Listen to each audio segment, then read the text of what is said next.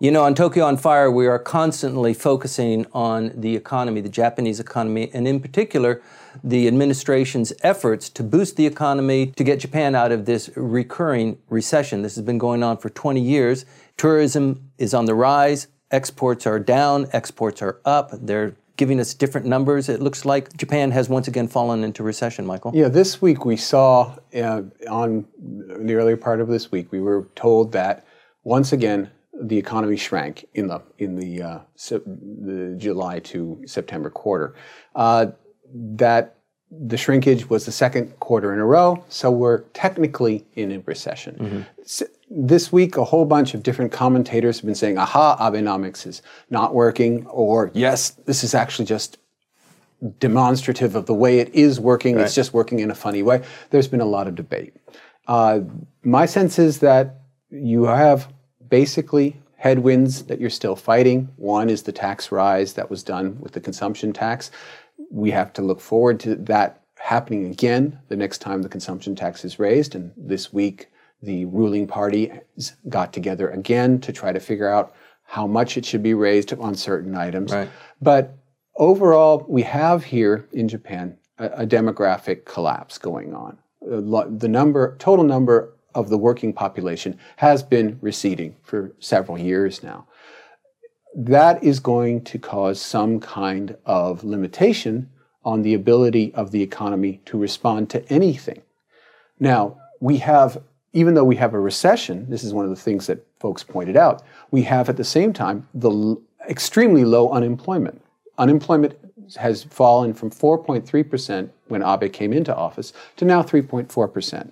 And over the last 6 months, when supposedly this recession was kicking in, right, unemployment went up by 0.1%. Mm-hmm. You know, it's a tiny, tiny number. So that, okay, it's a recession, but it doesn't really look like one. It doesn't really feel like one. It's just there in the numbers. Mm-hmm. And that's basically because there are fewer and fewer people. And at that point, even if you have shrinkage, you know, on a per person basis, on a person on the street basis, you may not feel it at all. I think part of it, too, is that we need to expand some of these concepts. Womenomics, for one. Timothy and I went to hear a talk on womenomics, and what was on offer there wasn't anything particularly new. And now I've been here long enough that I've heard of all the talk about getting more women in the workplace after they have children, right, or in the corporate suite by 2020, 30%. And let's enlarge that to really look at what are people motivated by? Because I wonder, too, if it's not just about women. I wonder if maybe men and women don't want to put in these excessively long hours, and they want higher quality of life. Right. Maybe they want just a certain standard of living. Maybe they're sort of happy with kind of floating along. Mm-hmm. The go-go Japan of decades ago is never going to come back. I don't have any sense of that happening. But of course, you can't have a collapse, and there is going to be a decline in the population. But I just wonder if there ought to be more of a kind of reaching out to people to find out, really, what are you thinking? Because too many of the conferences I go to, it's people talking from the stage, right, and then a huge crowd listening, and you don't have a whole lot of interaction. You have a lot of exchange of business cards, but right, it's just sort of taking a sense of where are we as a country, but I see people working long hours. I wonder about the efficiency, and that will come up, of right, course, occasionally. But I think the big bugaboo is the work-life balance, because without it, you will not be able to thrive and have a sense of, I want to start a family. Mm-hmm. You've got to have that. Absolutely. Well, this kind of falls into your bailiwick, too, that the government can walk the walk, but they've got to talk the talk, too. And it seems like this branding that is promoted by the Japanese government about having a quality of life, having quality of education, having a lifestyle that supports, having a family, it's not supported. And this is the talk that you and I joined on, I think it was Monday. The numbers don't show that. They show that the workforce is fragmented. There are full-time workers, and then there are part-time workers, like we were talking about their application for the terrorist expert. 3 days a week you can work for us, but that's not full-time and it doesn't include benefits. Yeah, and since Abe became prime minister, the number of full-time workers has still fallen. Abenomics has not addressed that issue, which is to get more people into the permanent workforce. What has happened instead is that 2 million people now work part-time. More women are working. More women but are doing it, most of those positions are part-time. Now, there might be a transition period that we are in where finally the number of permanent positions being offered is now turning. But we're not seeing it, we've not seen improvements. The number of people on public assistance since Abe became into power, it's gone up. Oh yeah. Okay, the number of people who have no savings, the percentage of people who have zero in their savings accounts, who live from paycheck to paycheck, that number has increased by 5 percentage points in this short period of time. So that Abenomics, while it has a great effect upon corporate life, and part of what you're talking about, work-life balance, those persons who are working those long hours are actually being rewarded. They're getting, may not be getting a lot more in wages, but they're getting big bonus payouts. The people who are in the major corporate sector. But even with that, the corporations have made out like bandits during this period of time. When Mr. Abe came into power, they had about 270 trillion. That was, at the time, that was $2.7 trillion. 270 trillion yen in retained earnings, which is just money sitting in the bank at corporates.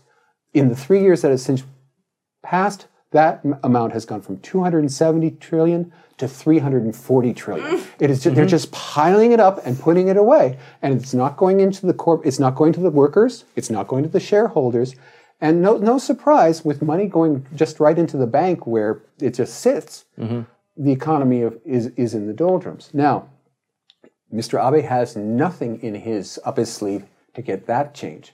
So the social change is important, work-life balance, but we got some real numbers issues. Well, how about another discussion we went to recently about the sharing economy and using technology and really creating different definitions of what do we mean by economy. Because if you look at the origins, it's really household. It really is your pocketbook. It's your way of life. And so why not have a sort of more eco-friendly options here, the way you would see the shared rides. I mean, of course, we have great public transportation, but bicycles or even the use of, with renting, I mean, there's been discussion about Airbnb, and I could see that sort of flourishing, especially with young people, because what I'm hearing from young people is they don't want to go corporate. I mean, some do. But they really do want to create something that's an extension of sort of their passion, almost like what you might call a hobby, which I guess to some parents would be horrifying to hear this because they think, how are you going to make a living? But they're very clever, the born into the internet types. And if they were given sort of as part of the educational structure here, these different options to show how there are parallel economies, I think that would really be valuable, because so much of the econ talk, whether it's Abenomics or GDP, it's very macro. And micro or hybrid, collective, co-op, these are new terms. The NGO and the NPO sector, these are sort of naturals for a lot of women too, but I mean young men too. It's just that in the United States, a lot more women wanted to go the nonprofit, the so-called third sector. And I don't hear a lot of that being discussed, except for people maybe who are into the high tech and the digital economy. But I'd like to see that more. Well, you would have to undo decades and decades of social and corporate policy in order to get to that kind of economy. Okay, well, I mean, basically what anyone would want to have is a permanent position. That's what they want, and there is value in just that. I mean, not it's an actual value. asset. It's one way of showing that you are a person of good standing within the social media. I know, and it's almost impossible to fire someone. Yeah, right. Almost impossible. So that once you have achieved that level, you're going to say, okay, I don't have to really make a huge amount of effort. But I make just enough, and watch what everybody else is doing. Stay calm. Stay down. Yeah. Stay Wow, calm. that's so don't entrepreneurial. Then entrepreneurialism is absolutely stamped out by that system, because not only is being obedient and quiet and don't rock the boat. Don't. That's why I'm thriving here. Everything you've just described is me, obedient and compliant. Absolutely. I don't know when we're going to get yanked from this show. No, you realize I'm thriving because I'm Professor Emeritus. I have retired early, which is why Japan is very good. Yes. Yeah.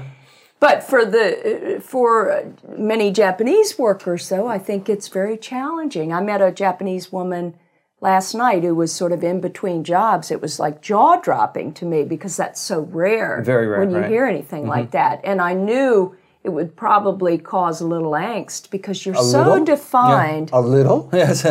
Right.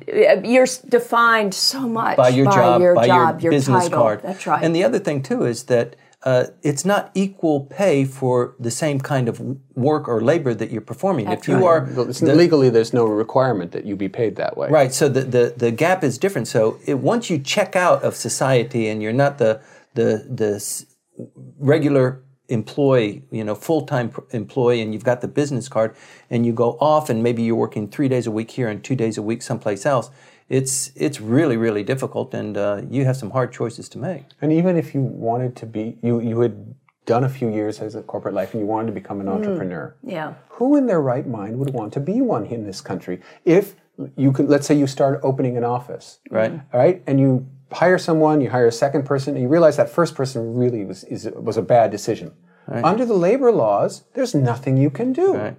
You can't fire that person. Why? Yeah. Well, you must have cause. You have to have, real, legitimate, demonstrable cause. I'm firing you. You can't do an at-will contract, which is so common? No, there's really? not. Okay. At-will contracts are so that immediately makes, if you leave the corporate sector and try to start your own business, you're insane. Yes. You're certifiable.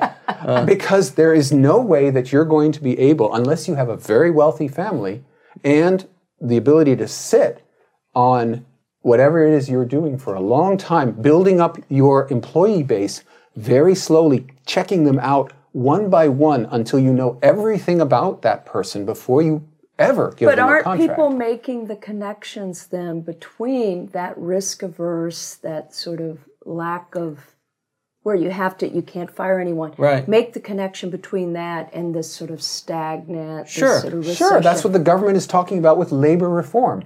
But the moment you talk about that, everybody who has a permanent position says they're coming for us. Yes. Oh. Well, not only that. I mean, there are groups that are collecting young fellows who are starting their companies, taking them to Silicon Valley for study groups and bringing them back. So there are a lot of people that are trying to enrich the environment here because there is talent here. And I'd like to give a little shout out to the Tomodachi initiative, which I think is terrific because that came out of Operation Tomodachi, and Ambassador Roos wanted to put something in place. The predecessor to Ambassador Kennedy wanted to put in place a public-private partnership, and it's Japanese companies that have really taken the lead here. And you are having now these young people going to Silicon Valley, going to spend a summer at Stanford, learning about an entrepreneurial economy. That is really a great model that I think should be replicated. Well, sometimes it works, and sometimes the Japanese government or any government kind of gets it right, but not quite. And sometimes some idea like that is usurped by some powerful force. I mean, look what's happened with Cool Japan or Cool Biz. These kinds of things. Sometimes they have great ideas, they have a great concept, and in implementation or in the fruition, some of the better parts of it are plucked away and stolen by the powerful people who have been participating from the beginning. Well, the idea of that we have to get labor law legislation, we have to get going on it, was one of the reasons why there was supposed to be an extraordinary diet That's right. session this fall in order to prepare for the next year and get it out of the way. Right. But we're not going to have that session. The Abe government is refusing to accept the request from the opposition parties right now. Let's open up the diet. Let's get going on legislation. Let's work on this. They say, no, we're going to start immediately after the new year. We'll open up, but we're not going to do anything. And so these issues of labor law, which were the subject that was supposed to be discussed this fall, Shelved. Right. I think it's because they go from Halloween right into Christmas. Yes. Yes, two very famous traditional Japanese And holidays. you have to have Christmas music from that date, from November 1st That's right. on. Listen, getting back to your point about, changing tradition and hundreds of years of a corporate dynamic, the government's role in crafting the story and kind of opening the doors is so important. And once again, sometimes they get it right and sometimes they don't. But they do need to walk the walk and talk the talk. There's an example where I think they kind of got it wrong, and that is in trying to get women into the upper corporate levels of Japanese society. That was a great idea that didn't have much wind in it. They put aside in the budget the equivalent of $1 million US, a special fund that a corporation could apply for in order to promote women and the hiring of women. $1 million. And are amazed that How many takers were there? one. There was one. So that means One application. And In 1 year. In 1 year, one corporation actually applied for the funding. And the funding, it's embarrassing. Yes. So we've had more same-sex applicants to the Shibuya mayor's office to get the certificate than we've had to this $1 million budget Right. Yes, to get but training that for they women. even thought of this, and that thought that any company, the award, initial award to each company was 300,000 yen, which is $3,000. Right. You're going to change your hiring practices to get $3,000 from the government. Right. Yeah. Not. No. So so that the match between the rhetoric, That's right. where you and the image that you're trying to create, that you're trying these new ideas, and the actual output sometimes is just pretty embarrassing. How disparate those things Let's are. hope there won't be just one applicant for the 3-day work week for the terrorism. Yes, that would be interesting to see who signs up. I imagine there are a lot of people who potentially will be qualify. qualified, sure. Yeah, I know. But you've got to imagine that diplomats and businessmen live overseas and their sons grow up in these countries, and every once in a while some of them are going to be, turned a little bit differently. Yeah, it's a bit of a stretch, but... Well, now that position has been promoted all over the world, the person who fills it will be immediately interviewed by the press. Exactly. And who wants that? Yeah. Well, it's not even an applicant that must be Japanese if you looked at the qualifications. They just recommended that you speak Japanese or not? Japanese. They recommended that you speak English, right? And Well, then I probably could one of apply. the. Yes, you could. I think you'd be a top candidate, Dr. Snow. Before we wrap this thing up, the numbers internally, the Japanese are going through a lot of different issues and problems, but a lot of tourism. The spike in tourism tells us that other people, especially in Southeast Asia, are recognizing Japan as a great bargain and a great place to visit. And not only Southeast Asia, East Asia as a whole. 4 million Chinese have already landed here this year. The first time any national group has exceeded 4 million So it was visitors. doubled, wasn't it? It was From doubled over last the year year. to That's this year, right. it was double the number of Chinese tourists. And this is despite the fact that the Chinese government and the Japanese government are supposedly still at loggerheads, though we've seen some improvements in relations recently. However, in terms of tourism, Japan is, at least in the Abenomics presentation, that part of the presentation is going gangbusters. That's going great. He initially said by 2020, I'd like to see tourism flow beyond 20 million, and he's going to hit that perhaps 5 years earlier, yeah. And we're not hearing any bad stories That's out right, there, yeah. really. That's a huge jump. And you can go to certain parts of Tokyo where you can hear a lot of Chinese being spoken. like but, right outside. Yeah. Yeah. But that's terrific. Yeah, that I think we're in a large enough place that the carrying capacity is for more people. Right. Well, tourism is one of the things that Abe is expecting to boost the economy so that we get $6 trillion by 2025. And it might have a very Not significant... people. Not people. They would be coming from other dimensions They of would be space coming, then. yes. Yeah. But tourism has always been an underplayed part of Japanese life and Japanese economy, especially when you compare it to some place like France, Right. which had 5 times as many Yeah, arrivals that's right. in a typical year. And all power to Mr. Abe and all power to the people who are coming here. Well, let's hope it continues. And Yeah. I mean, we live here, so we're strong on Japan. We want to see Yes. the economy grow. We want to see the Prime Minister's economic or revitalization win, and we want to see A world that comes by. Yeah. Yes. Come by, stop by. On your way to Asia, have a stop off here. Spend your this money is here. your gateway. Thank you.